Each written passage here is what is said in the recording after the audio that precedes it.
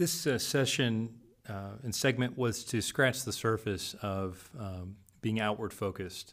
As much as we have now received faith in Jesus and a connection with Him, so much of the Bible is about how we ought to be used to help other people know Christ, and also how we ought to be participating in mercy ministries to put other people's needs above our own.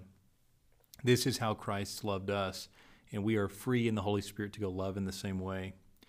This wrap-up teaching today is called an inlet and outlet, based on the image that a pond is designed to have an inflow of water and an outflow of water. If it only has an inflow and no outflow, it becomes scummy. It doesn't flow right. And the Christian life is designed to have a flow through it. So we're going to be looking at a few scriptures about that. The first one is Matthew 22, verses 36 through 40. A Pharisee asked Jesus, "Teacher, which is the greatest commandment in the law?"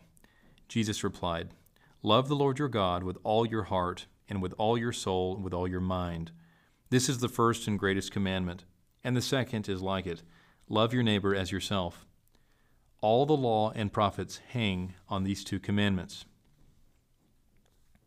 So the summation and original intent of God's law is that God's subjects would truly love Him and would truly love one another. Because of our sin nature, the law is unable to accomplish this result. So instead, the law continues to hold fast to God's holy standard. It reveals our sinful nature, and therefore it highlights our need for a Redeemer. But the law doesn't change. As we find Christ and are saved by Him, Jesus sends us back to the law, again as a way to frame our life. Which leads us to Galatians chapter 6, verse 2, when Paul says it in a real unique way. He says, "Carry each other's burdens, and in this way you will fulfill the law of Christ." The law of Christ. Jesus alone fulfilled God's law on our behalf. Now, we are called to live under the setting of the gospel, which says, you are a sinner, you are completely forgiven, you are capable of growing by grace, and an appropriate response to the love of God in Christ Jesus is to, number one, grow in your love for God, and number two, love your neighbor as yourself. So reflection question number one is, in your understanding, what's the difference between the Old Testament law and the law of Christ? Notice in the two greatest commandments, Jesus refers to our relationship to God and our relationship to others. Some make the mistake of doing the second without doing the first. That's a dead end. Others get stuck because they start with the first, loving God, and don't move on to include the second. Every disciple, again, is like a pond. We are supposed to have an inlet and an outlet. Without both, the water becomes stagnant.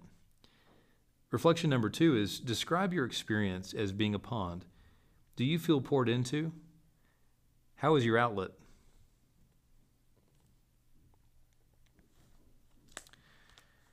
I turn now to 1 John 5, verse 3.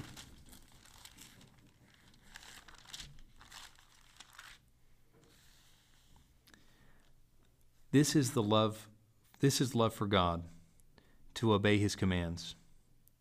And His commands are not burdensome. For everyone born of God overcomes the world.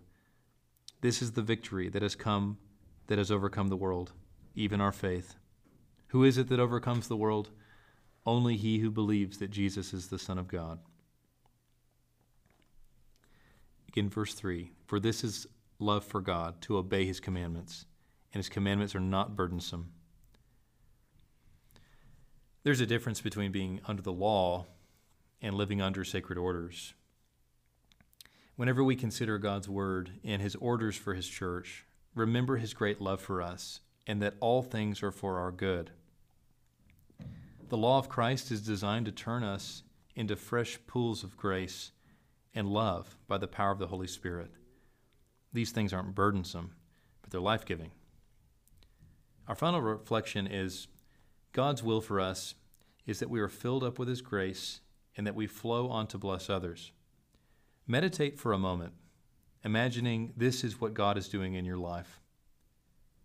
How are things the same?